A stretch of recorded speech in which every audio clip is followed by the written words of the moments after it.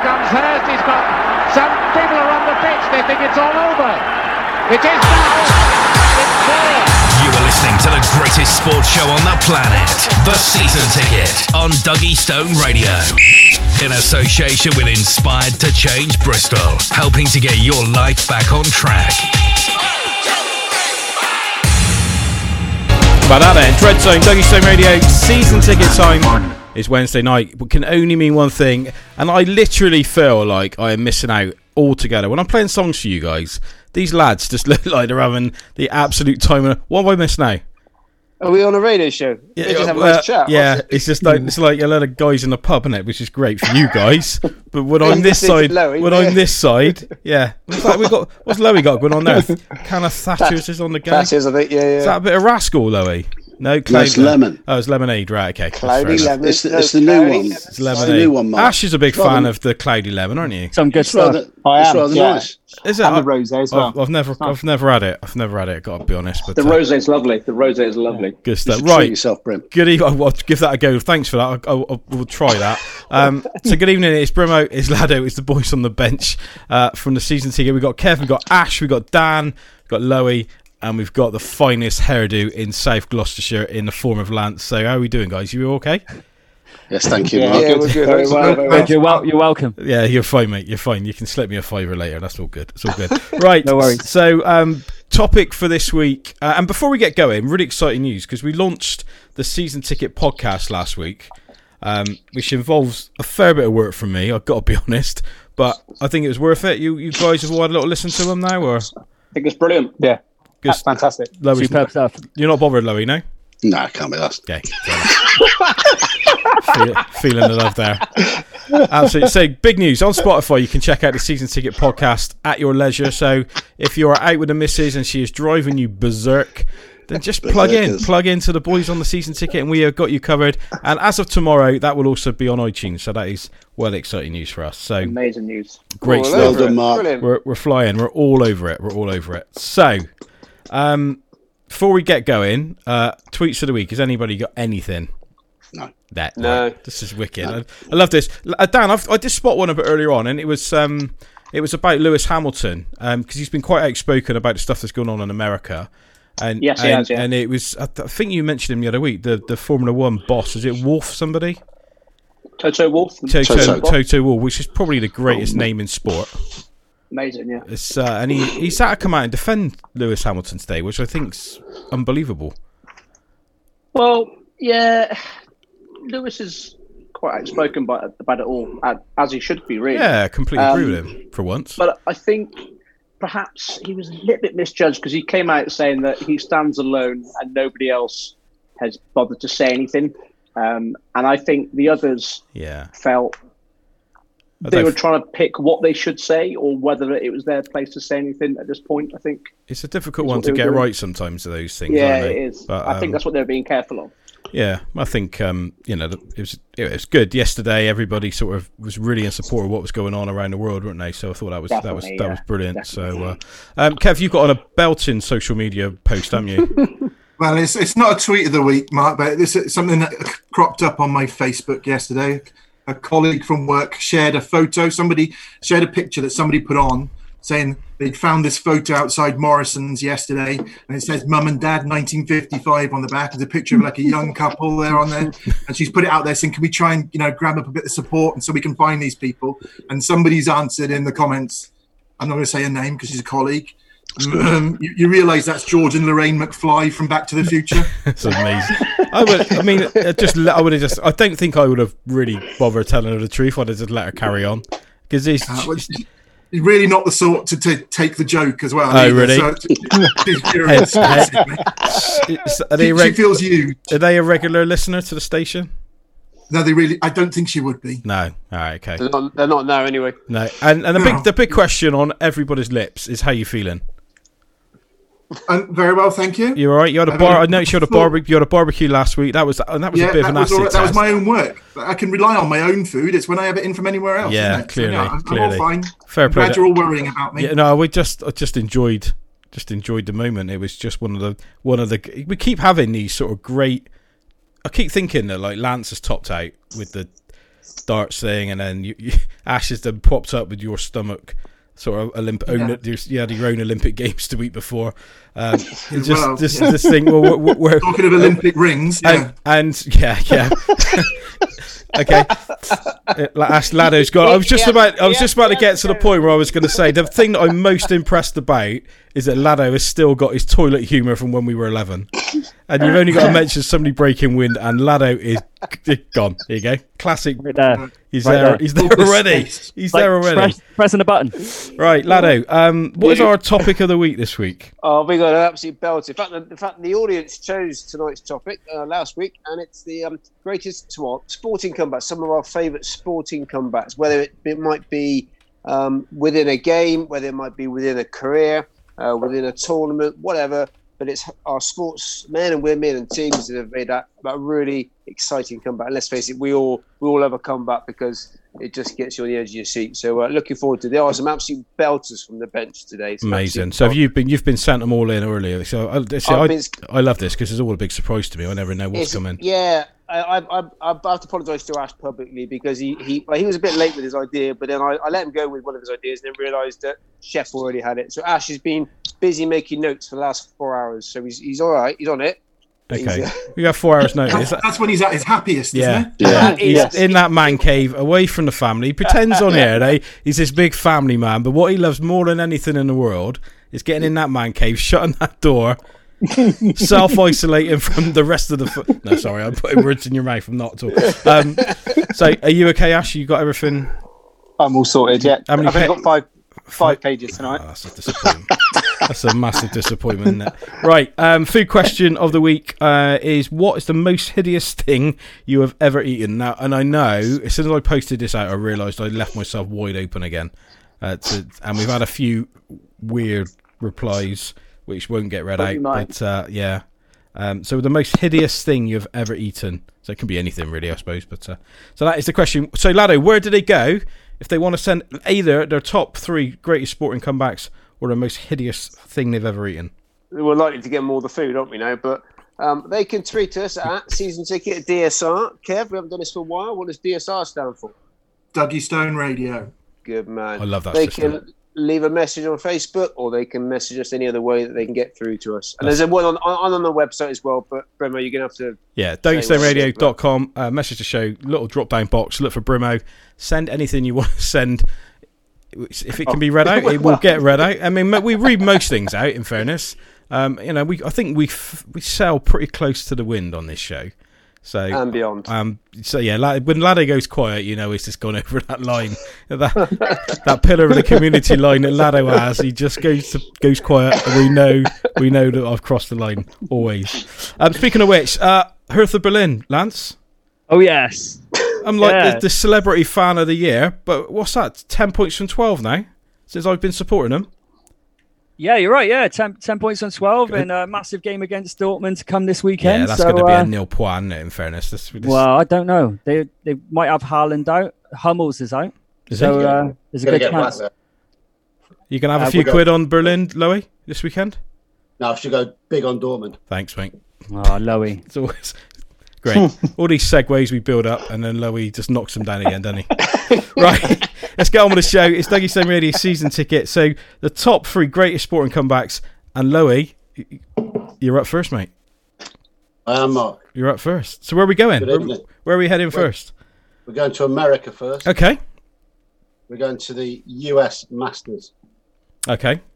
In 1996. Right. I didn't think you were going to go for that one. I thought you were going to go for a more modern one. But yeah, go. That's cool. Do you want a more modern one? No, just go with what you've got. It's absolutely fine. I should keep my mouth shut. Okay. Apparently, Nick Faldo said it was the only time he felt sorry for somebody he'd beaten. Who did he beat? He beat Greg Norman. Okay.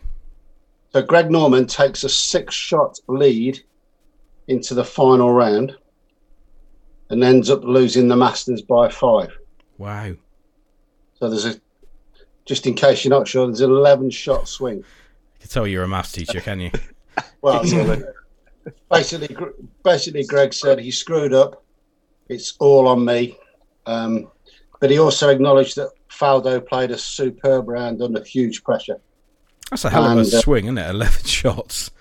It is. And Nick Faldo later suggested that by the mid 90s, he was beginning to feel the pressure. Yeah. And it wasn't as easy as his previous ones. He'd made a plan, Nick had, to go within 3 after 9 holes, but he actually came off the 12th leading by 2. Wow. and said it was his to lose.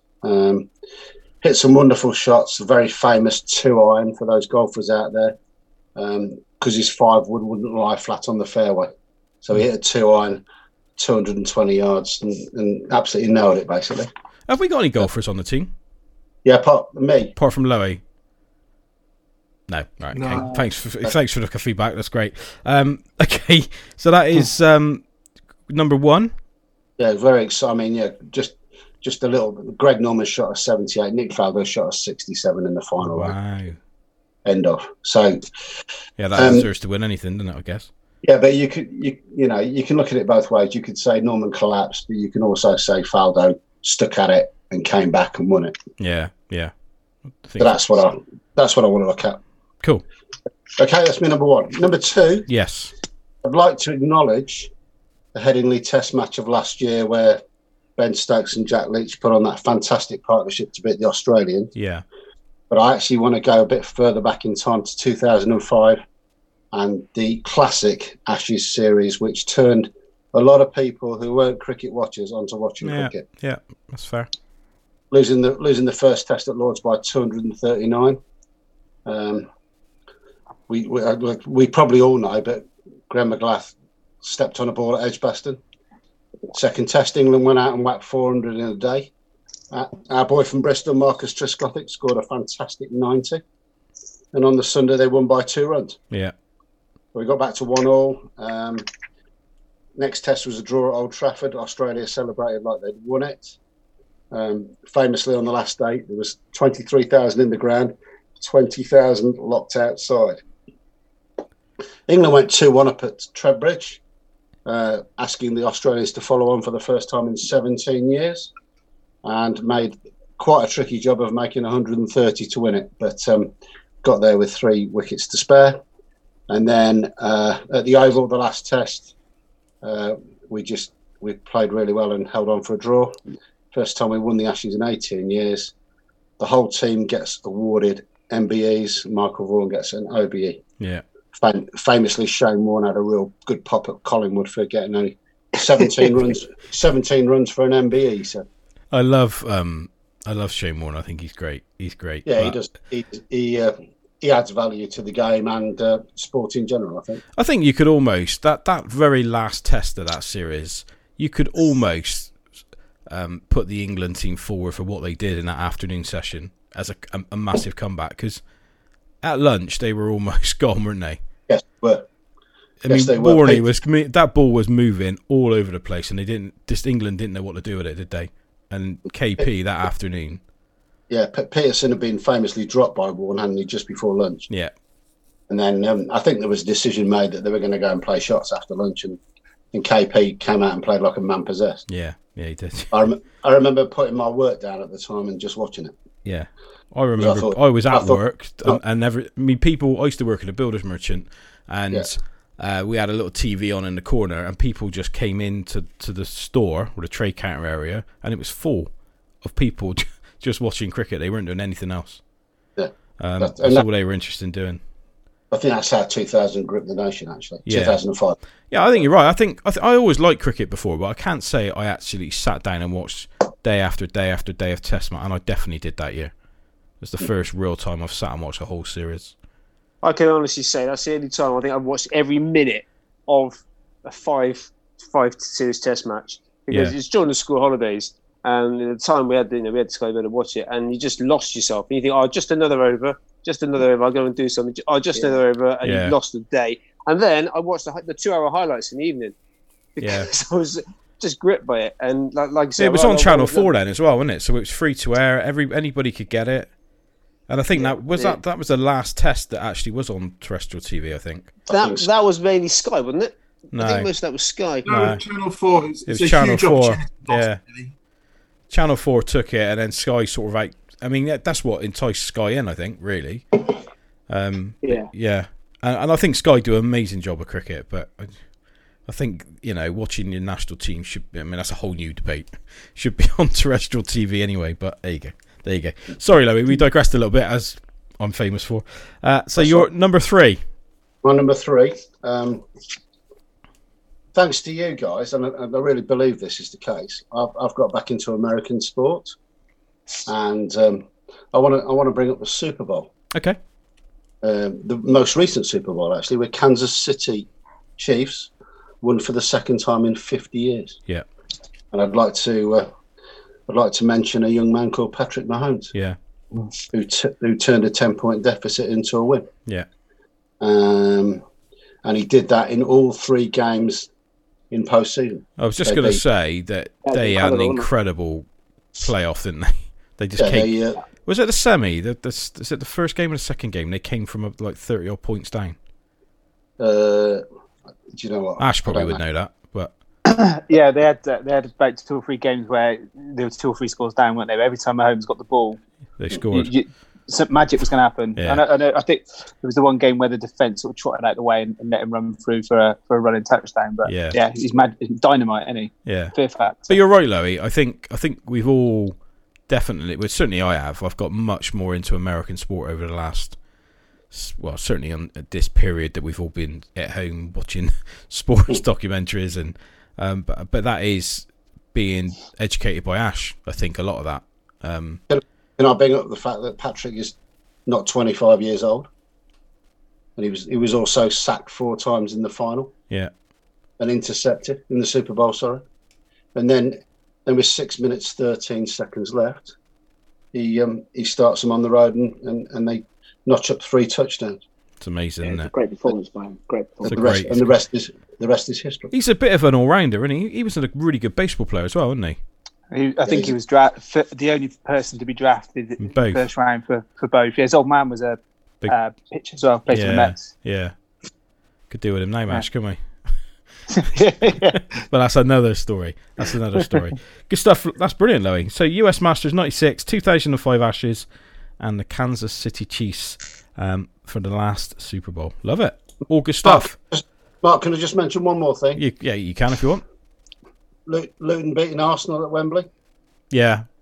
Little Woods Cup final. Yeah. 2-1 down.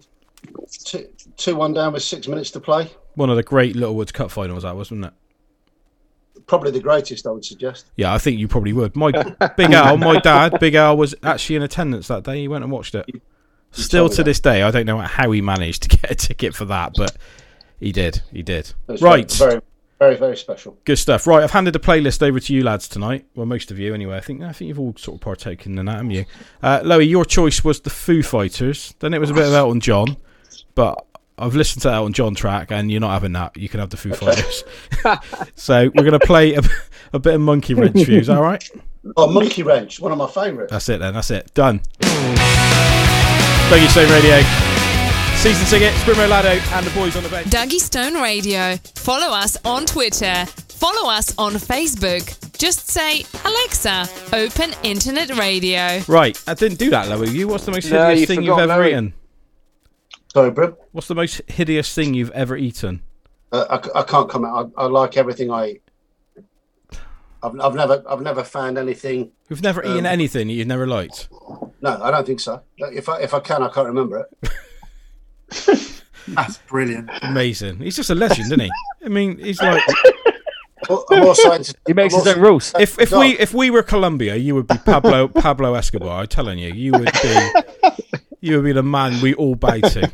Absolutely. Right, Lance, how are we doing? Not bad, mate. You right? Yeah, I'm all right, mate. I'm good. Not too bad at all, thank you. Right, before I forget, what's the most hideous thing you've ever eaten? I was just telling the lads during the break.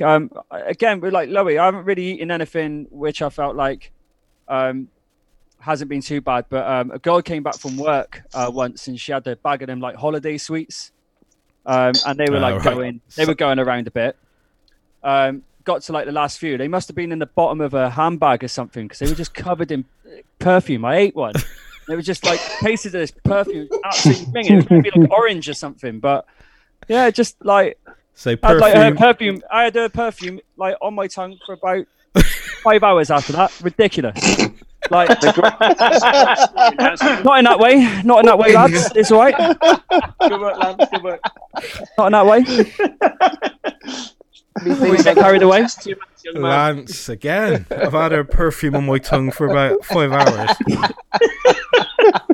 What can I say? We all know which the outtake of the week's going to be, don't we? We know that now, don't we? Well, there we go. Lance wins again. It's like a little competition who can say the thing that's going to get made into the out.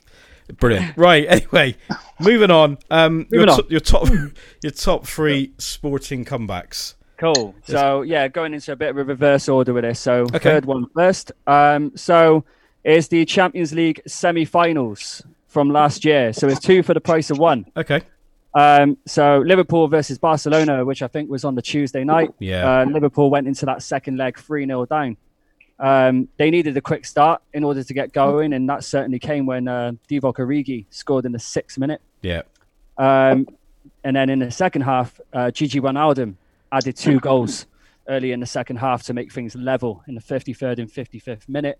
So all of a sudden, the game becomes level, 3-3. And then you're looking into a situation where we could be going into extra time. 78th minute occurs, and then it's that quick thinking from Trent Alexander-Arnold. That corner, like, just catches that Barcelona defence flat-footed. Apart from, Divock Origi, who was alert to bang in what turned out to be the winner. Liverpool win 4-0, and they're through to the final. And if that wasn't enough, Ajax versus Spurs was the next night. Ajax are 1-0 up from the first leg. They then go 2-0 up in the 90 minutes, which is 3-0 on aggregate even. And then it's the Lucas Moura show. He bangs in a hat-trick with that final goal being in the last kick of the game. And, like, I don't know what you were like, but it was one of those rare moments, and you watch it as a neutral, where even I was lifted up off your seat when that goal went in. Unbelievable. It was incredible 24 hours, wasn't it? It was... Yeah. The biggest comeback of all that for me was Harry Kane on the bench, who was unable to move for about 3 months before.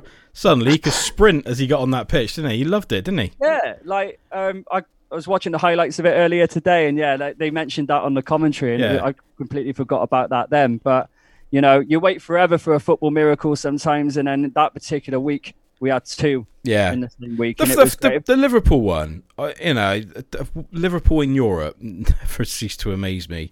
If any club in the world was going to do that to Barcelona, you never write them off, do you? You never write them off. And at home, it's going to be Liverpool. Yeah, but Trent Alexander-Arnold that night just looked like the best fullback ever. Yeah, he was incredible. I think he set up Gigi's second goal as well. Yeah, the way he thought that corner out, just literally, it's clever. He couldn't have seen it for more than a split second, could he? That they just switched off. And what's great about that is Origi's playing at a time where you've got 3 great forwards in Firmino, Mane and Salah.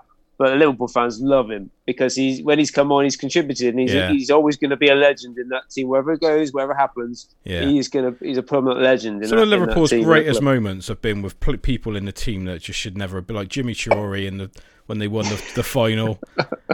That's 2005, wasn't it? I think. Yeah. And that strike force that night. Yeah, do you know what I mean? So they've just done it in the most incredible circumstances. But that was the beauty of it. Like, was it 2 goals from Origi and 2 goals from Wijnaldum? Yeah. No Salah or Firmino in sight. You wouldn't expect any goals from those 2, would you, generally speaking? No, absolutely. But it was good stuff. Good stuff. Brilliant. I love that. Great start. Next one. Cool. So the next one is the Miracle at Medina, the Ryder Cup 2012. Yeah.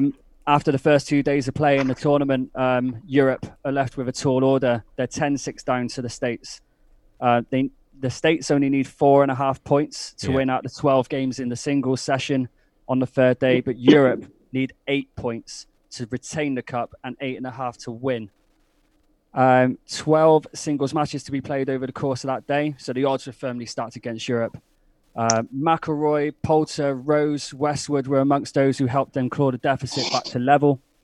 And then Martin Keimer hit a 5-foot putt in the 18th to defeat Steve Stricker to make it 14-13. At that point, it's just to retain the cup. Amazing. One match left. Europe needed that half a point, and they got that in the Tiger Woods versus Francesco Molinari match. Wood misses a putt on the final green and concedes the hole. Team Europe have completed one of the best sporting comebacks by winning 14.5 to 13.5 after that deficit from the night before. Amazing. Incredible stuff. The Ryder Cup, for me, the Ryder Cup never, ever, ever fails to deliver. Yeah. I love it. Golf is probably the only event I watched over the years, and through watching that every couple of years, I've got into a little bit more of it now. The Open and the Masters and I don't. I've got to be honest. Golf's not something I tend to watch on the TV, but I do like it. Who was it that who partnered Molinari last time out? Fleetwood. Yeah, he was a season ticket mascot, wasn't he? For a while? Yeah, we loved him, didn't we? Did we? We loved it. Yeah, we loved Fleetwood. Yeah. What's his first name? Tommy Fleetwood. Tommy Fleetwood. Yeah, that was it. Sounded like he should have been sort of taking the tickets on a fun fair, doesn't he? He's that kind of. But he was just amazing, wasn't he?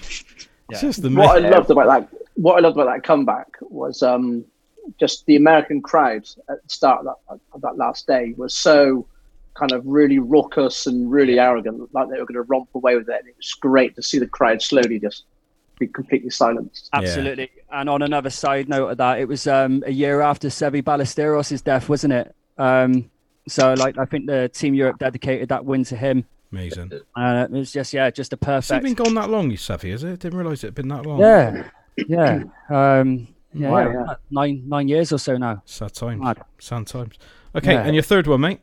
Third one. So I'll start this one off with a quote from a man I admire very much, Joe Rogan, who says, "I love a success story, but even more than a success story, I like a dude who messes his life up and gets his life together again story." You like me, though.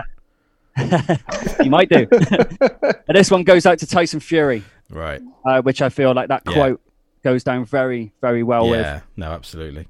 In 2015, he beats Vladimir Klitschko, and then a year later, he had to vacate the titles that he won in that fight due to being charged with anti-doping violations. On the aftermath of that, he suffers from a whole host of mental health issues. He balloons in weight, 30 stone or so. And then in 2018, after getting over that, he announces he would reapply for his boxing license and work hard to get that weight off, work hard on his mental health. Has a couple of fights, which leads him into a fight with Deontay Wilder. That first fight ended in a draw with that amazing scene, which I think was in the 11th or 12th round, where he got knocked out. Where he got knocked down to the ground by Wilder, and then he got up as if he was like the Undertaker in his prime. Yeah, I should get that. But absolutely unbelievable scenes from that. They then fight again earlier this year, back in February, and they said Wilder couldn't be beat. But then he's just like a one punch. Did they really say that about Wilder? Because there's he's not a boxer at all, is he? No, I always thought he could be got at. Yeah, and Fury does him. Quite handsomely as well. Yeah. And with all that, it was amazing to see that sort of journey, which took 4 years, for him to get back to the promised land. And he's a champion of mental health now. He wrote a best-selling book last year. To be honest with you, I always found him quite divisive, but over the years, I agree particularly with all this sort of mental health stuff, he's really become an icon in someone who you really like, which I dare not say I couldn't have said that 4 or 5 years ago. Yeah. Doing great stuff on Instagram during this pandemic as well. He's live every 9 o'clock in the morning, doing workouts and stuff. And it's really fun. You can sort of join in with him, and I just think he's a great bloke. We should do that. We should nominate a member of the team every morning to jump on the season ticket Instagram and do a PE workout. Well, looking thrilled by that prospect. We've got at least one PE teacher amongst us that would be up for that. But I'm looking forward to my day. Would be awesome. Just sat there with a cooked breakfast. This is the knife. This is the knife and fork routine. The right arm, the left arm. Yeah. Look at that. Pump that iron. Yeah. No, I think that would be awesome. We should definitely not do that then. All right. Okay. Good stuff, Lance. Lovely. Your song choice was a bit of Def Leppard. Yes. I didn't think it wouldn't be rock, in fairness. So, I did try and go a little bit different. I wasn't expecting R&B from you, I've got to say. But no. not today. Good stuff. Do you want to introduce it? Yeah, certainly. This is Def Leppard with Photograph. There you go. Dougie Stone Radio, season ticket. We're going to rock your socks off now for the next few minutes. Dougie Stone Radio. We're freaking rocking. That's Def Leppard, Dougie Stone Radio and Photograph. It's the season ticket with Brimmo, Laddo and the boys on the bench. Got a message in from Kaz May, good friend of Lance's, and she says she is loving listening to this tonight. So it's clearly it was all the perfume on the lips that did that, I reckon. Lance has won the day yet again for the most bizarre comment to come out of the show. As There's always, a man sitting very uncomfortably over there right now. Look at it. Yeah, Lance is squirming. Microphone. All right, Lance, you okay? You're all right, mate. Since you've had for once, I'm lost for words, mate. Mate, since you've had that new hair done, that new bouffant you've got going on, and you've just turned into a different animal. I don't know what's going on. I can't. I feel we bully Lance more than Dan now. It's moving around. So. Yeah, it's great. I love it. I can't. You sure, Dan? I can't wait. Sure? I can't wait for the football to get back. The phrase that pays is going to be awesome, isn't it? God. You thought it was bad before, it's going to be even worse now, isn't it? Yeah, there'll be a lot of stuff going on with Jesus Christ. Yeah, there'll be lots of stuff going on anyway. Laddo's suddenly gone quiet. Right. Season to get Dougie Stone Radio. How you doing? It's Brimmo with Laddo and Kev and Ash and Dan and Lowey and Lance. So we're talking tonight about what your top 3 greatest sporting comebacks are, and also what the most hideous thing you have ever eaten is. We've had a few of those in. Laddo, have you got any sort of stuff coming in from listeners? Oh, yeah, you told me I'm ready to do my bit, and now you want me to list the words. Yes, I do. I've got a few. So, Lennon, he agrees about the Champions League semi-final with Liverpool-Barcelona. Riley, there are football ones, to be honest. Riley is a very keen United fan, and obviously 1999 Champions League. I think someone's going to mention that later. Cool. Holly, she mentions Leeds United, but I said they've not come back yet. But she's still waiting for the moment where Leeds make it back. It was in hope. It was in hope. So we'll give her that. They looked on course to do it, and the world decided to take some time out, didn't they? So, yeah. It's basically they look like they were finally going to do it after all the mishaps, and then something else comes in. So it's obviously not going to happen for them. No. And Harry, who's an Aston Villa fan, was keen to mention to me about 2015 FA Cup semi-final against Liverpool, where they came back from 1-0 down to get to the final. Right. But lost the final, as I let them know. So, some good ones there. Listen. Good stuff. Excellent. Right, Laddo, you're up now. So where have you gone? Yeah. Okay. I've gone for some fairly obvious ones, I think, to be honest. I'm going to start off with the programme many of us, I think most of us have been watching, with the Last Dance. Yeah. It feels... I think everybody avoided it because we talked about it so much. I won't spend too much time on it. But Michael Jordan, obviously winning the NBA title in 91, 92, 93, and then retiring and going to play baseball, and and sort of trying to make a career in baseball. And actually, the more you watch it, you realise he was, with time, he probably could have done something with it, to be honest, because the guy's an immense sportsman. Yeah. But to come back from that, almost get the Bulls to the finals. He wasn't quite physically ready, and then to come back for the next 3 seasons to win another 3 titles. Yeah. I mean, they win. He clearly is the reason why they win. Yes, Scottie Pippen was there every single time, so you could argue who needs more most, but. To come back and just to make that much of a difference. I think we've talked about how much of a difference a player makes to a team, and I very much believe he's probably has the most impact on any team. But that's another discussion, probably for another show. Yeah. But I'm glad you picked it, because when I was looking, I sort of did an Instagram post to promote the show today. I intentionally picked a Michael Jordan picture with the number 45 shirt for that reason. Yeah. Plays. 45 didn't play like 23, did he? So, no, which is the quote which they didn't like. So, so it's quite interesting. But you're absolutely right. We've done it to death, haven't we? And we're going to try and we have done it. We're going to try and do a little podcast, aren't we, on the Last Dance at some stage, if we can get ourselves together. But yeah, well, I finished watching it for the second time with Liz, and she loved it. I've watched it twice. And it was interesting to see her reaction. And like me, she thought he was really, really good. She really liked him. I know he can be a bit edgy. You can see that competitive nature, but. She liked his manner about it. He had the aspect of winner in him. Not the aspect that Ash has with the being a winner, where like the Ramos. the Ramos issue. Win at all costs. I'm going to do a Twitter poll on that this week about Ramos, and is he either A, like Ash says, a born winner, or is he B, something that we can't really talk about on the radio? Because I think there's one or the other with him, isn't there? So yeah, you're right. Right, so that's Michael Jordan is your first one. That's my really obvious one is obviously going to be Liverpool 2005 Champions League final against AC Milan in Istanbul. Yeah. AC Milan, what a team! I mean, look, I'm going to roll down their team sheet, their starting team sheet. You got Dida, Cafu, Stam, Nesta, Maldini, Pirlo, Gatsua, Seedorf, Kaka, Shevchenko, and Crespo. Every time I watch that again to realise, wow, what a team they had. And Liverpool had some great players, but they had some players that probably wouldn't go down in legendary folklore for being great players for Liverpool. But how they won that. So they started off.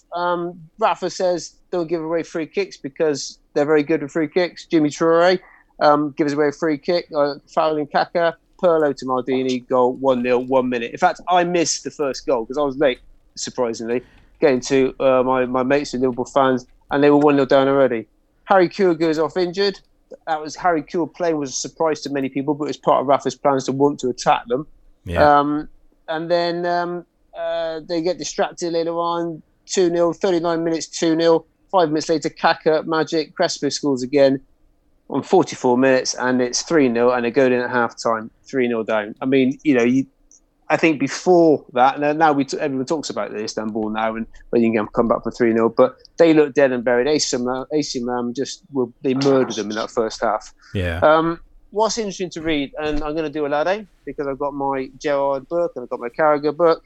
The disrespect that the Liverpool players felt that the AC Milan players showed them. Smirks from certain players. Matsui was when they particularly wound them up. Waving at the fans and their family. They thought it was all over. They went into the change rooms, lots of chat from lots of players, lots of confusion with injuries to Finnan and other players and the problems. Rafa comes in, silence. I could read you a bit from Gerrard's book, but probably not best there. But he comes in and he gives them the tactics. And he's clinical with the tactics, where he brings Haman on. He should have started really. That free, they're able to control. I think they were able to control Kaka more, and then it frees Gerrard. Once he's done that tactical change, a number of different changes, he gives them the motivational bit, and he gets them to listen. And this is what I love about the Liverpool fans, is that they're 3-0 down, and from the depths of the stadium, they can hear the Liverpool fans singing "You'll Never Walk Alone." The Milan fans should be drowning them out, but the Liverpool fans, "You'll Never Walk Alone." They go back out, and this is the one game where one player completely changed the game. Steven Gerrard, 54 minutes gets the goal. 56 minutes, Smeetser gets a goal. Gerrard gets brought down. Penalty, Alonso, penalty saved. Alonso calmly follows up. So 6 minutes changes everything. They probably hold on to penalties, to be honest, because Shevchenko missed a sitter. Somehow Dudek got his body in the way. He'll be out haunting forever. And then they win on penalties. Liverpool, great record on penalties. They kind of had no right, really, with who they had, but somehow they galvanised and Steven Gerrard rightfully man of the match, and I think that's gone down as a statement. They talk about the Istanbul moment. You want to talk about comebacks. People talk about Istanbul.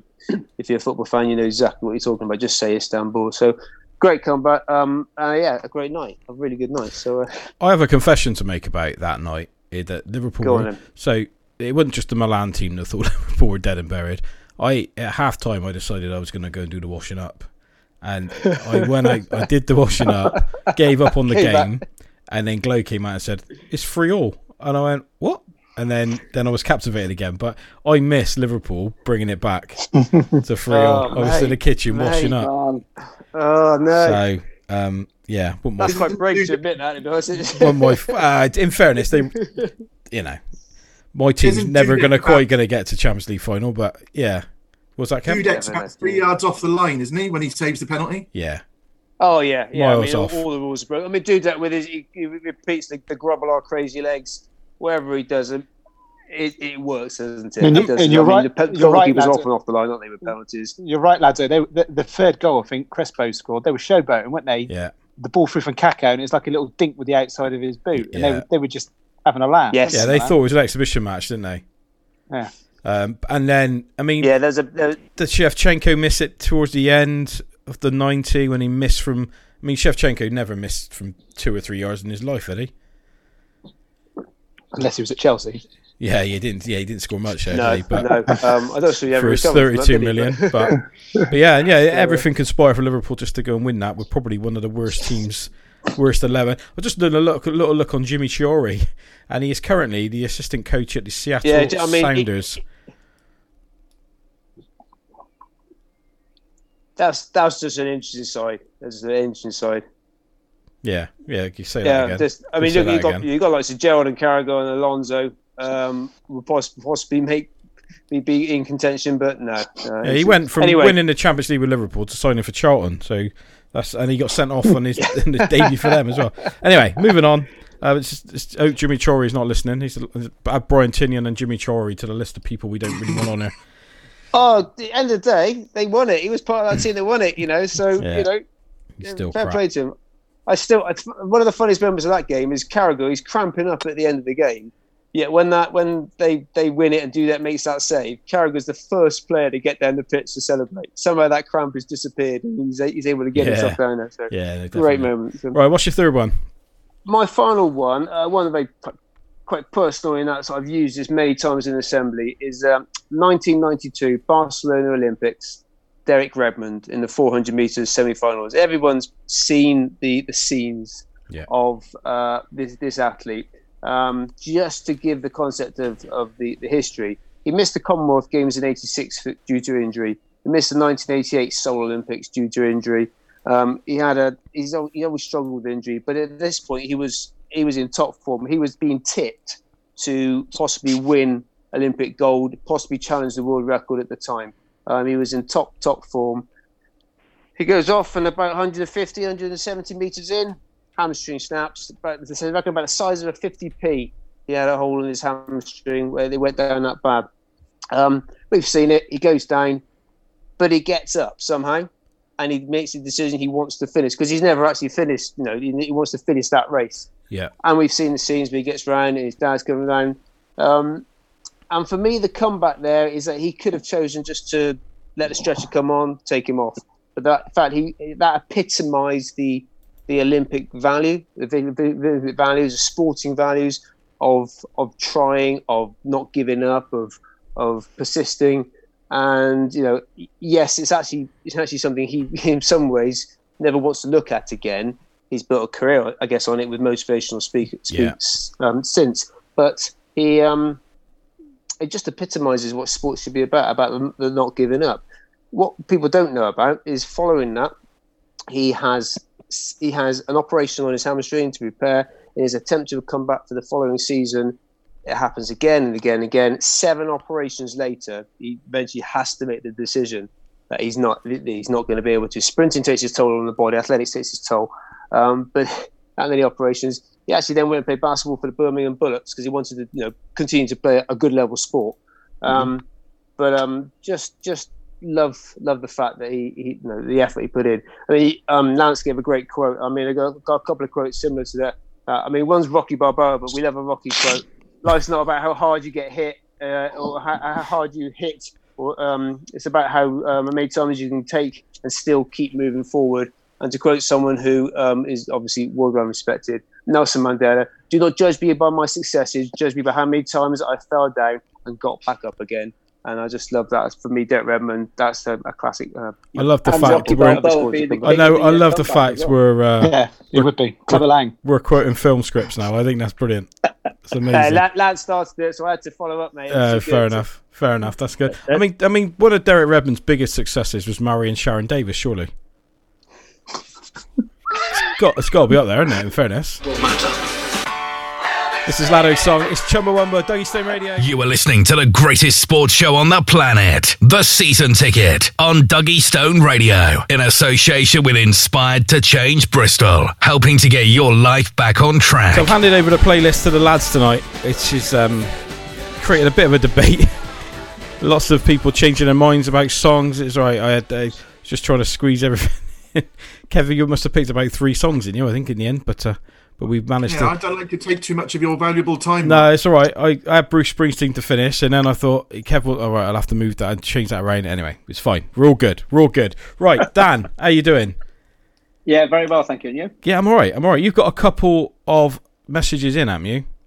Yeah, I have. Yeah, so I've got one from @NFL Mugs. Okay. It said the Cavaliers versus the Warriors in 2006 NBA. Cool. Where the Cavs came back from 1-3 down.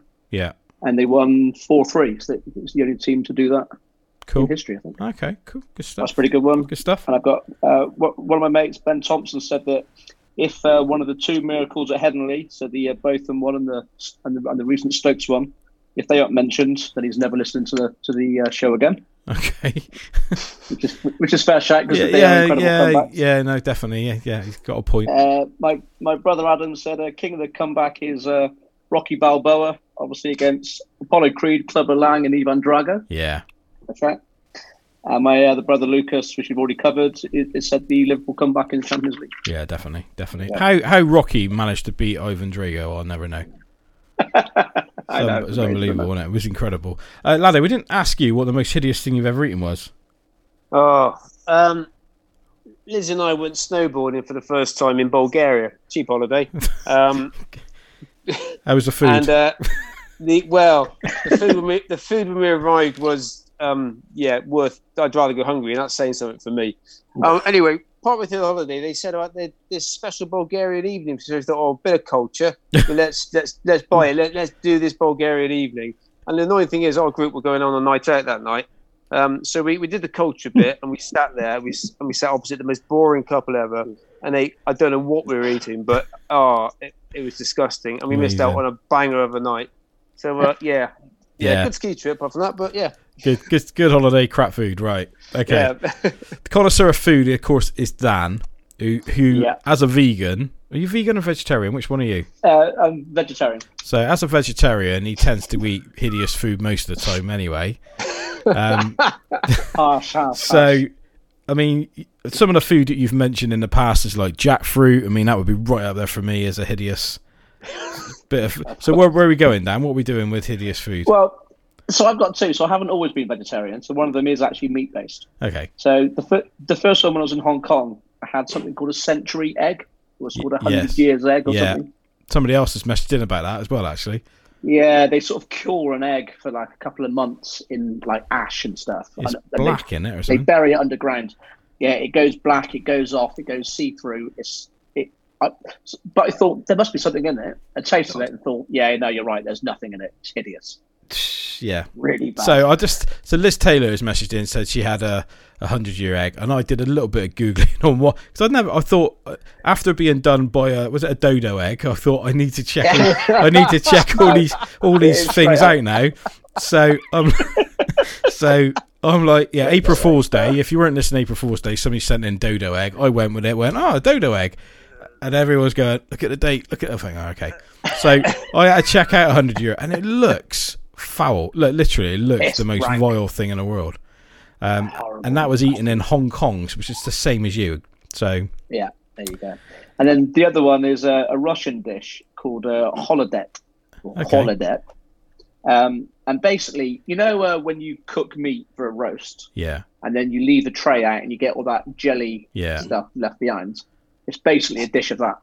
It literally is just a bowl of set cooked meat jelly, and that's it. I just couldn't understand it. It was hideous. Yeah, it doesn't sound ideal, does it? In fairness, not good. Yeah, kind of like dripping. Lowey's going, I'll have that on toast. That's all right. What's wrong with that?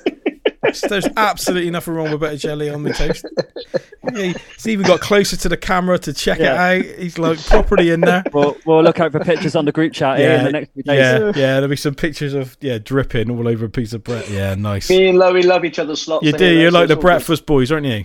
Brothers from other mothers. Yeah, definitely. Right. Okay, Dan. So your top 3 greatest sporting comebacks. Okay. Where are we heading first? So I am starting off with the legends that is Niki Lauda. Okay. So I'm sure he doesn't need much of an introduction, really. Formula One driver. won the championship in 1975, and then he won it later in 77, I think, and 83. Yeah. So in the 1976 German Grand Prix at the Nürburgring Nordschleife, which is the hideously... Yeah, there you go. It's a 14-mile, 160 corner track, which is just really, really dangerous track. So Niki Lauda, he was vying for the title with James Hunt at the time, and he hit the barriers. His car burst into flames, spun across the track, got hit by another 2 cars. He was sat in his car for at least about 30 seconds to a minute with it just burning around him. He ended up having 3rd-degree burns all the way down the right side of his head and face. He's got he had a scorched ear. He inhaled burning fuel, and it burnt his lungs from the inside. He ended up getting him out of the car, and they rushed him to hospital. And straight away there was a priest there, and he read him his final rites, just because they just assumed he was never going to come back from that injury and die. And in there's an autobiography of Lauda called To Hell and Back, where he said that he could hear the priest reading him his final rites, and that spurred him on to think, I'm not going to die today. Like, I've got a championship to fight for. And what's amazing about this, so those are utterly horrific injuries. 40 days later, he's back in the car at Monza, ready to race.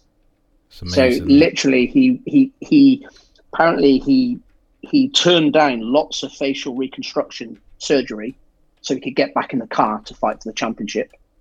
Which is why he was like so hideously scarred afterwards, because he just didn't do the surgery at the time. He said that as soon as his eyelids had recovered, that was it. He said he was ready to race, and he was putting the helmet on to go. Now, he missed out on the championship that year by 1 point at James Hunt, but then he comes back the next year and wins the World Championship. It's an amazing story. Yeah. I never knew that about Niki Lauda, to be honest.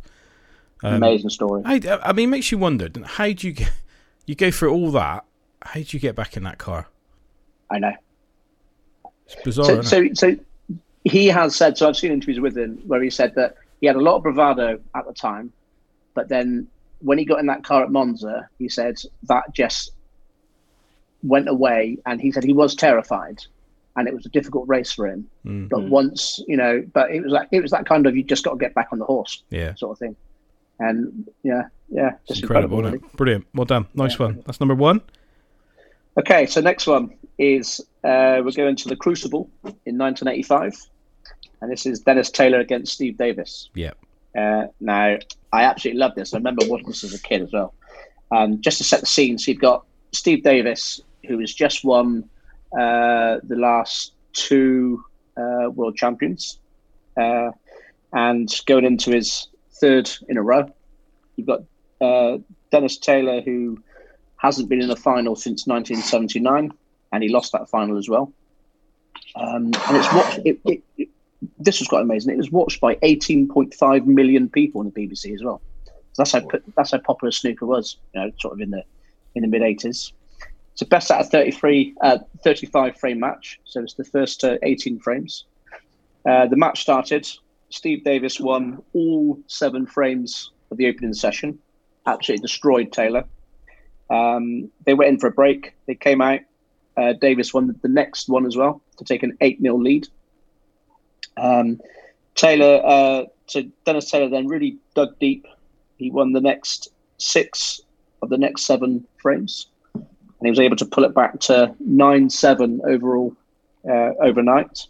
So that was the first bit of comeback. So they come in the next day for the match. Davis again pulled away to a 11-8 lead, and then Taylor again had to dig deep and tied it up at 11 frames all. For the rest of the match, Davis would go ahead a couple of frames, and Taylor would bring it back. They got to the last frame, so it was 17 all, and So whoever wins the next frame is going to be championship. Davis takes a 62-44 lead in that frame. So there's 4 balls left. Taylor needs all of the balls to take the match. He pots the brown, the blue, the pink. He misses a shot on the black. And then there's a bit of a rally of shots between Davis and Taylor trying to get the black in. And then Dennis Taylor at 12:23 a.m. actually pots the black and wins the title. It's one of the great celebrations, wasn't it, from Taylor? He sort of went stuck in his cue in the air. Who was he doing that to? He was sort of wagging his finger at somebody, didn't he? Oh, yes, he was doing that. Yeah, I don't know who he was doing that to, but yeah, he was wagging his finger as well, wasn't he? And that was one of the... I mean, I have to say, you described... I was quite excited then about snooker just for a minute. You kind of had me on the edge of my seat then, which was amazing. And that's why I like it, because you got frame after frame and you got them coming back and brilliant. Let's move on. Yeah, let's move on. No. So number 3. Okay, so this is a guy that I'm going to guess none of you have heard of. Is Ian Hutchinson. Anyone heard of him? I think I have, but I don't know why. Okay, so he's also called Hutchie, but so he's a road racer, motorbike. No, I am. He does the Isle of Man TT as well. So in 2010, he was right at the top of his game. He won 5 races at the Isle of Man TT in 2010. Never been done before. That was a record. And he went on to win the Northwest 200. Now, that was amazing. And he was doing so well. And then weeks later, he had a horrific accident and absolutely smashed his left leg to bits. Now, he was told, again, a bit like Laddo, so Hutchie was told he will never walk again. He went through 30 operations on his leg. Wow. He was told that they were going to amputate his foot. And apparently, Hutchie just led there and said, "You're not taking my foot. I need it."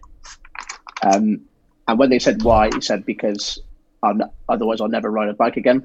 And apparently everyone in the room was just like, "You are never going to ride a bike again." And he was like, "Yeah, trust me, I am." He started to come back. He then had another accident as he was on the long trail coming back. He broke it again in 2012, which made him another setback. His leg was in a cage, and they had to keep pulling his the bone in his leg apart to grow more bone. So he was growing it like 1 millimeter a day or something.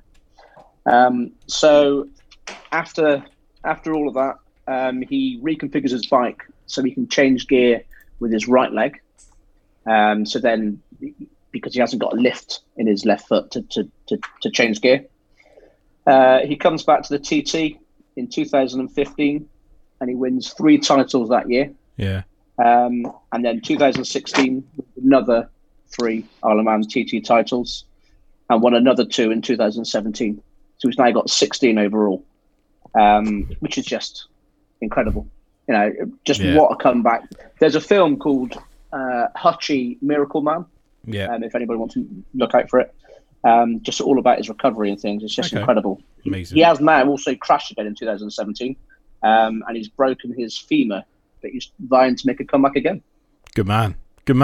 Love that. Now, I have got a fourth one. Just a quick one. Hang on, don't do it Lowey. You can't do it Lowey. Yeah, hang on. You're listening to the Dan Knight Show. It's Dougie Stone Radio. This is the comeback of the season ticket. Yes. Oh, I like that. I like that. Did any of you ever think... No, nobody thought of that. Dan goes to the top of the class, definitely with that. Absolutely. They went in the top 3 anyway. Yes, definitely. Yeah, definitely. It's the season to get. It's Dougie Stone Radio. You are listening to Brimmo on Dougie Stone Radio. We're freaking global. These lads still look like they're having far too much fun during songs, I've got to say. I kind of want to play some more music, mate. I just want to be on the bench, really. I think that's where all the action seems to be taking place. That's where you usually are, Brimmo. Yeah, thanks, mate. Thanks for that. Yeah. Ooh, that was harsh, wasn't it? Ooh, was that the vegetarian that was chipping? Crikey. He's getting a bit brave, and he must have a bit of gristle left over from a bit of meat he used to eat. Right, Ash. How you doing, Ash? You okay? Yeah, not too bad, mate. You? Yeah, I'm all right. Not too bad. Can't grumble, thank you. So top 3 greatest sporting comebacks. But before we do that, I sense that you're a man that would absolutely have eaten something hideous in your time. No, not massively. I'm going to throw the one that really rustles me though is pineapple in cooked food. That really gets my. I can't. Do you know what? We should do that next week. Pineapple on a pizza. Right. The food that rustles you the most next week. That'd be a great subject. What food makes you annoyed? I mean, for me, it's pasta all day long. Pasta just drives me insane. Pasta, but hey, that's another story. How many years have you coming to my house for tea, mate? Yeah, I eat pasta a lot of Laddos. But I love Lizzie. I love Lizzie. She's great. I hope she's not listening. Lizzie, she will. I'll probably get a message in a minute from her. But I love Lizzie, so I don't kick up a fuss, do I? I just go with it and roll with it. If Laddo was dishing me pasta, I'd just say, look, I'd just rather have a bowl of chips, mate. In fairness, but no. I would like to come to tea. I would like to come to tea again, Laddo, at some stage. But yeah. I'll wait for her to invite you. Yeah. I think I'll wait. I'll wait to be invited in future. Right, top 3, Ash. Where are we going? First one. No surprise. We're going to go to the States for a couple. Yep. So I'm going to go with Irvin Johnson Jr. Yep. Otherwise known as Magic Johnson. Yep. His story is incredible. I picked this one up a few years back on a 30 for 30, one of the ESPN shows, and highlighted again when we watched The Last Dance recently. His career, he played from 79 through to 91. Was part of the dream team in 92 that won the gold at the Olympics. I think it was the first team that they picked professional players in. But diagnosed with HIV when he was back before the start of the 91-92 basketball season. Yeah. Opened up an absolutely massive can of worms for him at the time, sort of nationally as well because of particularly people's responses. Particularly at home with the missus. Well, this transpired how he got it. He was let's say promiscuous. This was probably the right word to say. Yeah. But he used that to his advantage. He retired in 91-92, but played in the Olympics. But then made a comeback and played again in 1996. So he actually took over as manager for a couple of years because he still had his playing contract, but played again in 96. Yeah. Changed people's perceptions. I think quite a bit of the illness or the HIV. Yeah. Became a massive champion for it and people's rights and an advocate for it. And I just find it really inspirational. Yes, the way he got it was probably it's a topic for another time, but the fact that he left the sport, he said in 1998 that he quit in 92, not under his own volition. He walked away from the sport because he felt that was the right thing to do. Yeah. Lots of players didn't want to be on the court. But after he quit in 96 season, he left on his own terms. He had unfinished business. I just think it's a really inspiring story. Yeah, no, you're absolutely right. I mean, because back then, I'm trying to think, Lowey definitely would have been sort of in that period of the early 90s. AIDS was a massive sort of. Well, it was a huge thing, wasn't it? You got AIDS, you died, didn't you? There was so much lack of understanding about it, wasn't it? Yeah. It was initially just attributed to people who were gay, and then they realised that was complete rubbish. But people were, things like Princess Diana who making contacts and with patients and actually not being afraid and trying to dispel the myths about it.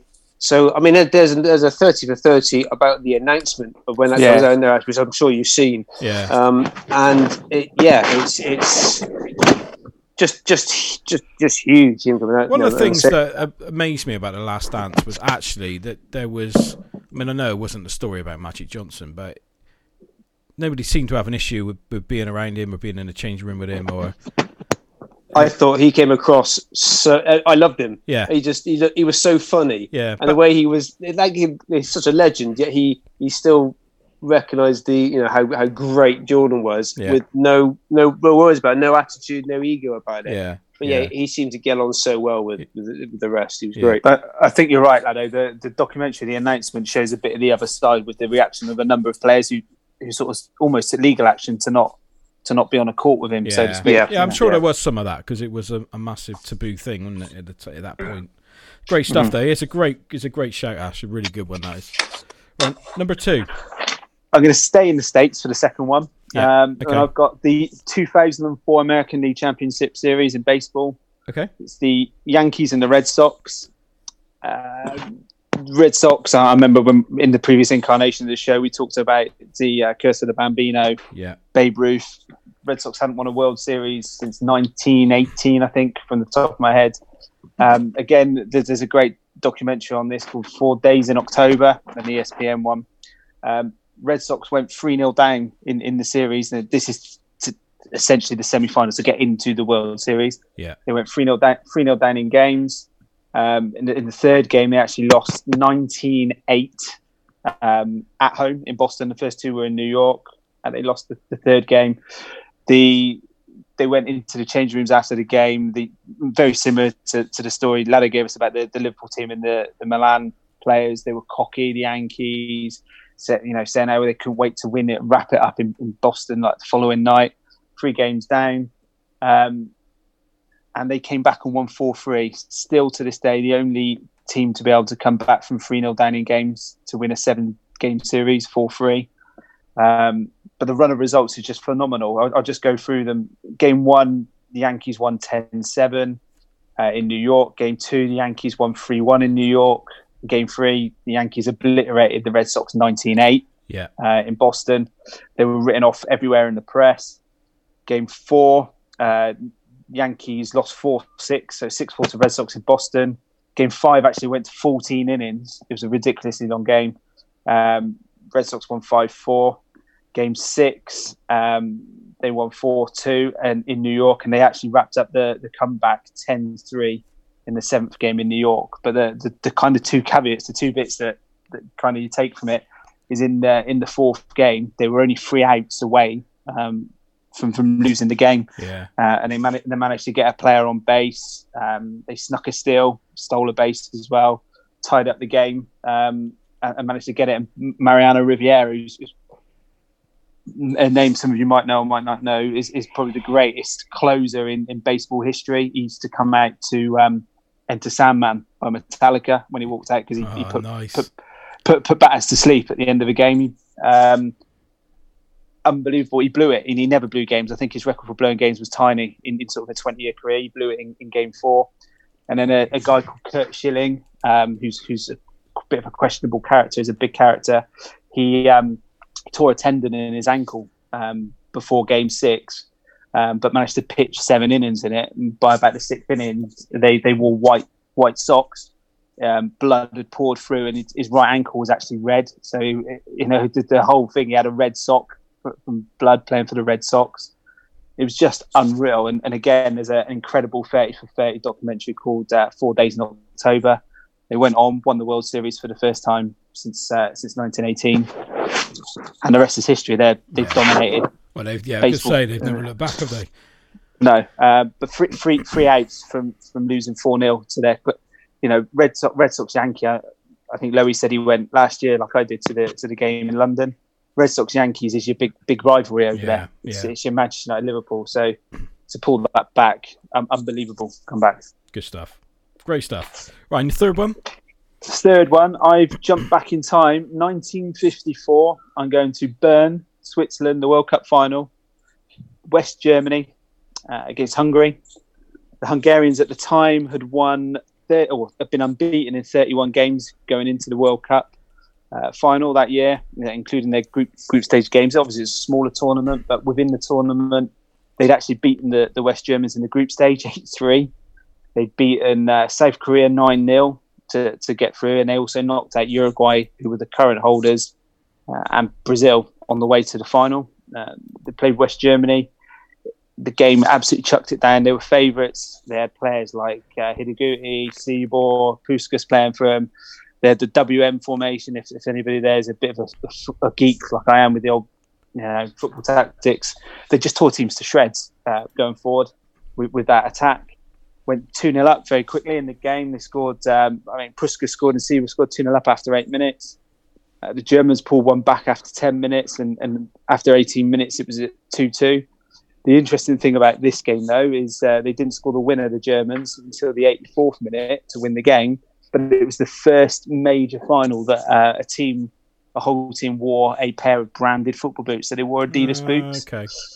And they had the weather was absolutely horrific. And I've seen some of the video footage of it. It's really wet, and a lot of the players were losing their footing, and they were able to change their studs at half time. So there was 4 goals in the first 18 minutes.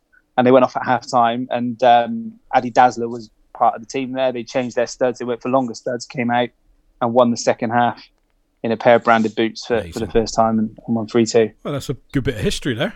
Mm. Yeah, no, it's a good one. It was one suggested by Dave Wilcox on Twitter. Yeah. And it's one that I'd seen on a documentary a few years back, so it's an interesting story, that one. He's quite a knowledgeable guy, Dave. Yeah. he likes the voice of opinion as well. So he does, yeah. Okay, we're going to play a tune for you now. So your tune and choice was Future Islands. This is a bit of Seasons. Future Islands are the song, aren't they? Seasons is the song. It's a bit of a banger. Yeah, I like this. Let's talk more music. Dougie Stone Radio, 24/7 online happiness. Nice tune, yeah. It's a nice tune. It's a bit different, isn't it? It's a little bit different from what we normally play, but yeah, it's good. It's good stuff. It's been an educational round tonight, hasn't it, boys? What, the music or stories, the story? Yeah, no, it's good. It's good. It's good that I like, for me, you guys picking a song each means I don't have to worry about doing another playlist. So yeah, I quite like that. It makes it a bit easier. So yeah, there you go. Right, okay. Up next is Shep with his own T-shirt brand, Team Shepherd. How you doing, mate? You okay? I'm very well, thank you. Very well. Good man.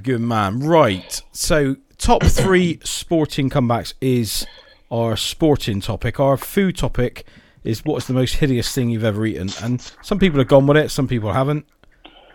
I'm going to go with it. Thought you would. Meringue. Really? Yeah, because I've got a deep disliking to meringue because I was a little boy with my mum shopping, and we went past a patisserie or a cake shop or whatever, and I saw this what I thought was a beautifully sort of ice creamy cake. Yeah. And I was nagging my mum to get it. So I went in, we bought it, and I picked it up expecting this to be really soft and sweet. And I crunched through it like it was a surfboard because I can't get over it. It makes me. I can't do meringue even now. That's amazing. You're literally the only person I've ever met that's got that deep hatred of meringue. But it's definitely overrated. I agree. Yeah, no. I think you're absolutely right. It does look better than what it tastes.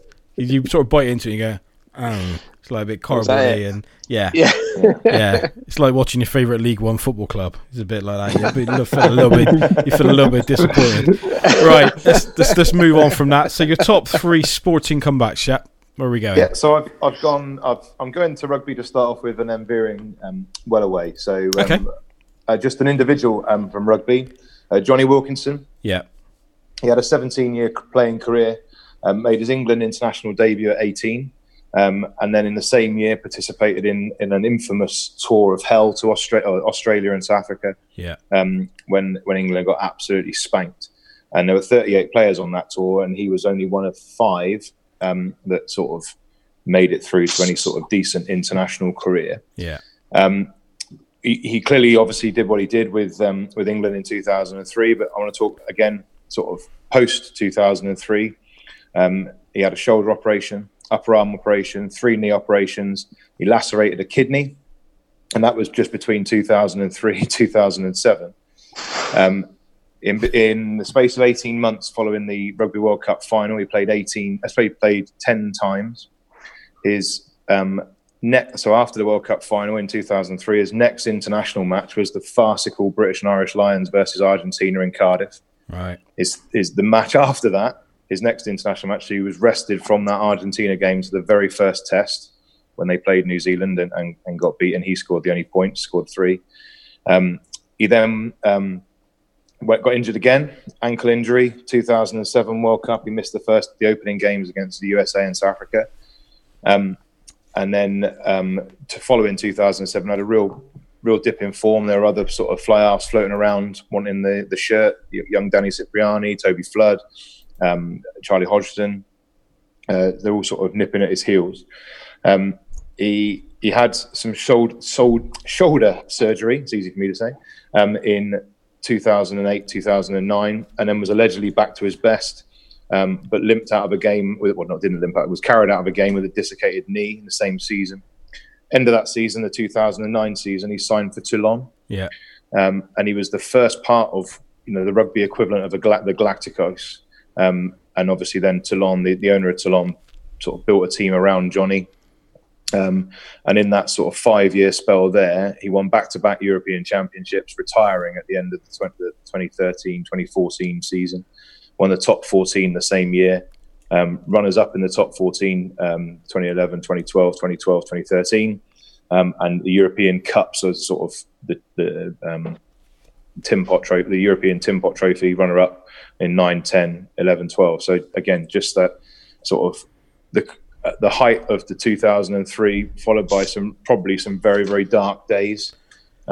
Just coming back and going. Peter, I think we forget how many injuries he actually had, don't we? Because when somebody retires and we look back at that pivotal moment, and that's kind of what he's remembered best for, and you forget about the torturous times he would have had with those injuries. So great stuff. Okay, number 2, Shep.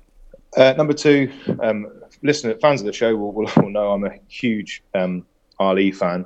So I want to talk about 24-year-old Muhammad Ali refusing induction into the US military to fight in Vietnam because black people weren't treated the same as white people in America. Now that's obviously changing quite a bit. Laddo will go quiet now. No, it's too important. You can't go quiet on this. That's the whole point, isn't it? Yeah, very true. He was charged with draft evasion and stripped of his titles and lost the period of peak performance for any athlete, sort of between 25 to 29. Yeah, this decision was overturned in 1971, and he went on then to fight Fraser 3 times, Joe Fraser 3 times, beating him twice, once on a decision to return, he lost on a decision. Sorry, the first fight, won the second one, and the third one on decisions, the Thriller in Manila. He retained the title, won the title back from George Foreman at 32 years old. So 10 years after he won it against Sonny Liston, he won it back in the Rumble in the Jungle in 1974. And then as a 36-year-old, and we all know again that the story of his life and how perhaps this was a bridge too far, but he won it a third time in September 1978 when he beat Leon Spinks. And for somebody for any athlete to lose that period of his career or their career, and still end up as legendary as he is probably is another serious sort of comeback. Completely agree. For me. Completely agree. He was not only in the ring but out of the ring. He was streets ahead of his time, wasn't he? Yeah, in terms he was of different class, standing for something and having a belief in something. You know what I mean? He wasn't. Imagine him now. He would be absolutely brilliant now, wouldn't he? In this modern time now. Imagine Ali now. It'd be incredible. Real spokesperson and eloquent with it as well. Yeah, absolutely. Brilliant stuff. Okay, number 3. And my final one, very, very quickly, and I know sort of part of it's already been touched on, but I'm going to talk about the 26th of May 1999, Manchester United versus Bayern Munich in the European Cup final. Yes. And I remember watching it in the pub as a 19-year-old. And, I support any team, any English team in European competitions. And I was in there with some friends. And after this, in the 6th minute, Basler scores and Bayern go 1-0 up. And from what I remember, it was a fairly even game all the way through, and there were chances for both teams. But then there was an incident right at the very, very end of the game when Mehmet Scholl chipped Schmeichel, and Schmeichel was absolutely nowhere. And the ball hit the post and bounced back into a flounder in Schmeichel's arms. And I looked to my mate and I said, United are going to win this. Yeah. And he said, oh, no. And obviously then, we know the history that happens. The Sheringham 90+1 goal and then the Solskjaer 90+3. But the reason it resonates with me it's not as a Man United fan, it's not as a fan of British football. I'm a big believer in divine intervention.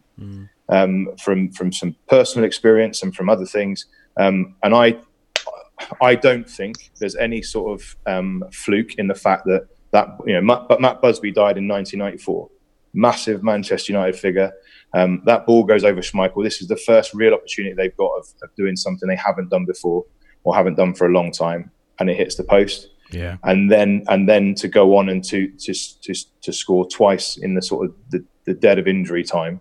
It's very, very similar. And I know Lance has already talked about the miracle of Medina. Again, European golf being down as far as they were a year after Sevi dies, and then all of a sudden this just something takes over.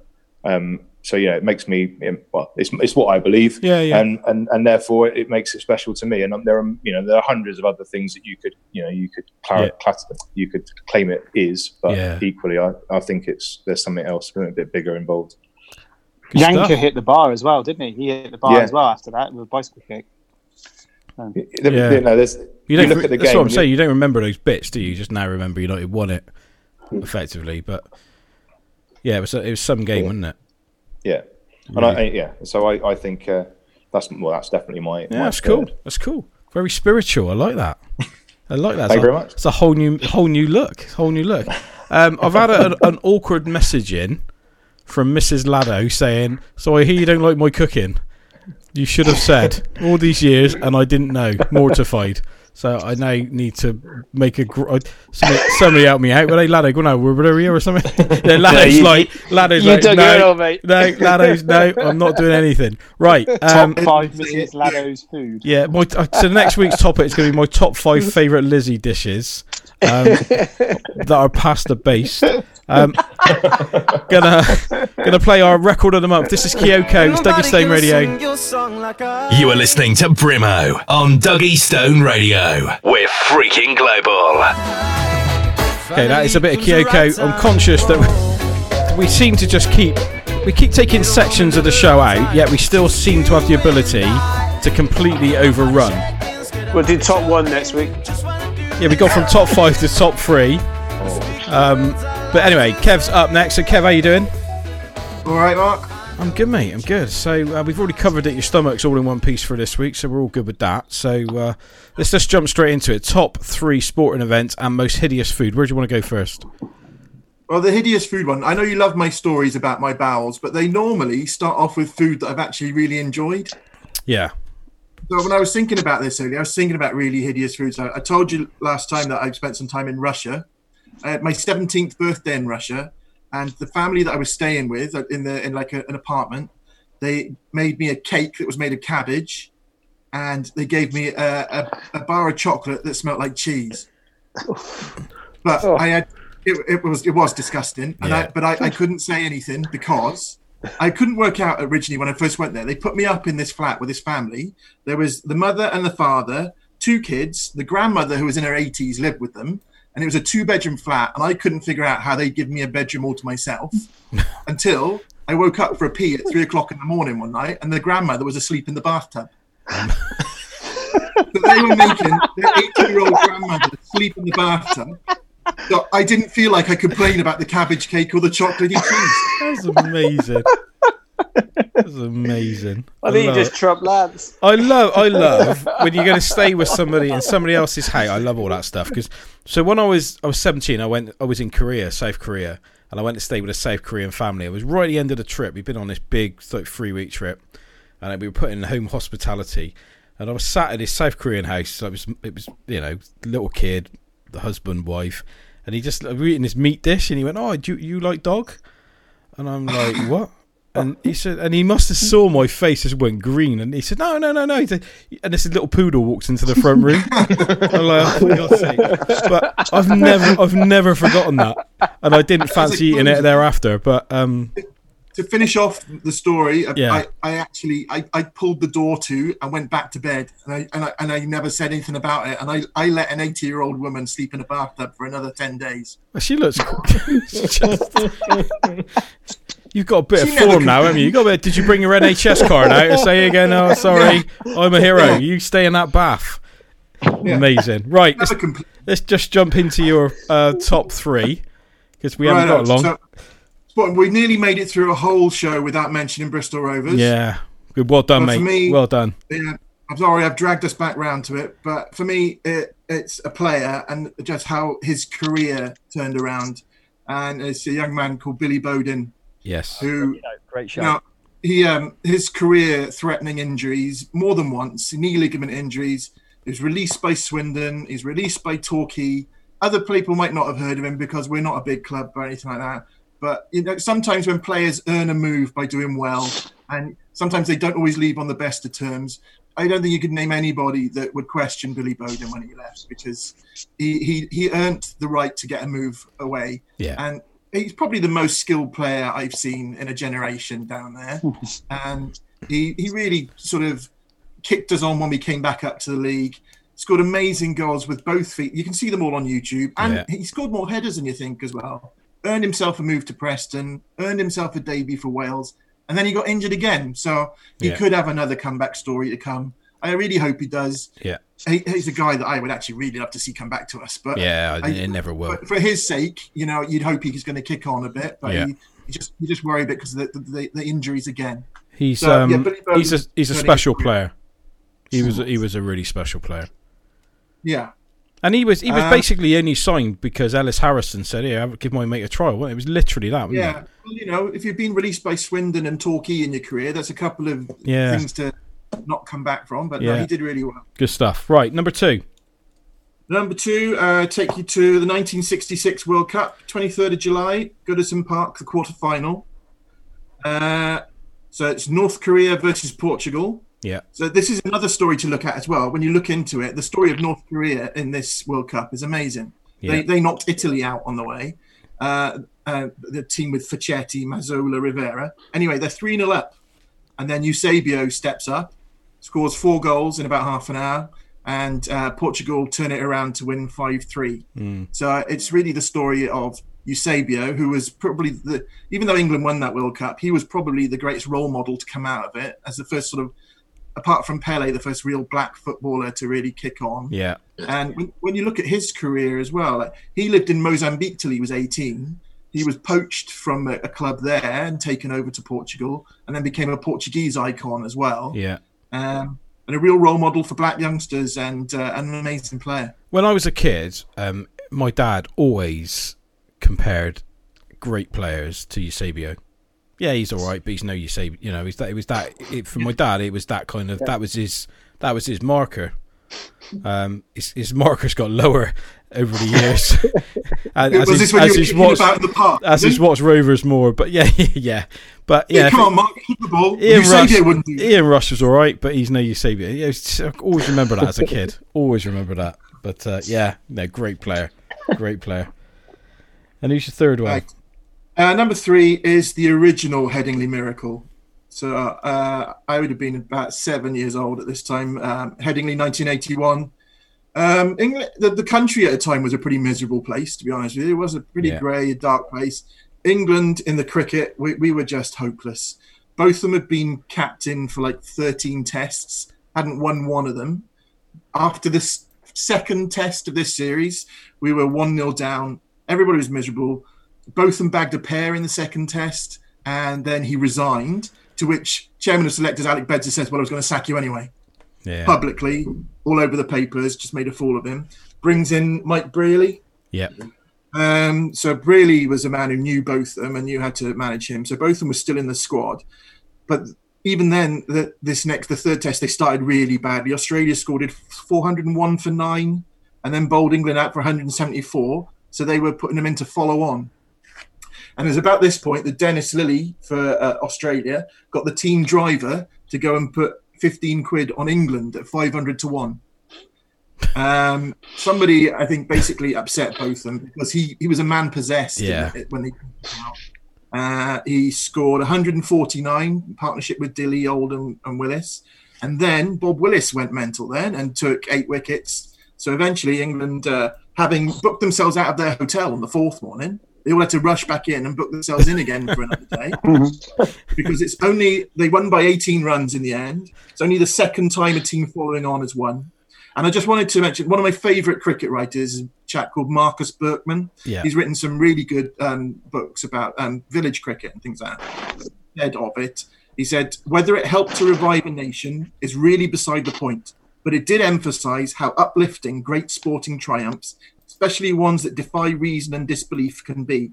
A benefit for the public good, the common weal. More prosaically, but equally significantly, it rekindled affection for a team, the game, and a singular hero. And what he's saying there is like how one game, one amazing performance, one turnaround can change the perception of a sport and of a team. Yeah. Yeah, absolutely. Absolutely. Really good way to finish, that is. Love that. Lowey has finally found a food he doesn't like. What was it, Lowey? Tripe. Right. There you go. He's just messaged me halfway through the show. Brimmo, I found the food I don't like. Almost like he's been out to his fridge and tasted everything. So that's great. Brilliant. Lads, that was amazing. That was an amazing sort of round. There was loads of, so many different, again, the content and the knowledge and some of the history behind some of the stories has been brilliant again tonight. So well done, everybody. Well done. You all did a great job as usual. Thank you, Mark. That's all right. Really good. I've also done next week, boy. Yeah, go on. Next week, boys. I think we should do the 10s. Up for that? Okay, there you go. Decision made. Top 110. Top. Well, we'll go with top 10s. We got time for that. Top 3 10s. Top 3. Still gonna stick with top 3. Top 3 moments of the 10s is top 3 moments from the 2010s.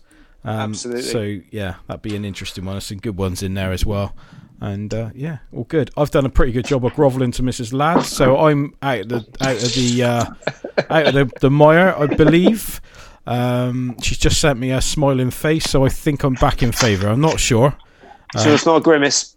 No, I think it's a laughing face, so I think I'm all right. But I'm pretty sure that I will get fed pasta forevermore when I come to the Laddo's restaurant of choice. But there you go. Right, lads, thank you very much. Great night. Thank you for listening to Doggy Stone Radio. Say goodbye, lads. Goodbye, lads. See you later. Goodbye, lads. Good night with this one from Bruce Springsteen. This is Kev's Choice of the Night. And here comes Hurst. He's got some people are on the pitch. They think it's all over. It is now. It's clear. You are listening to the greatest sports show on the planet, The Season Ticket, on Dougie Stone Radio. In association with Inspired to Change Bristol, helping to get your life back on track.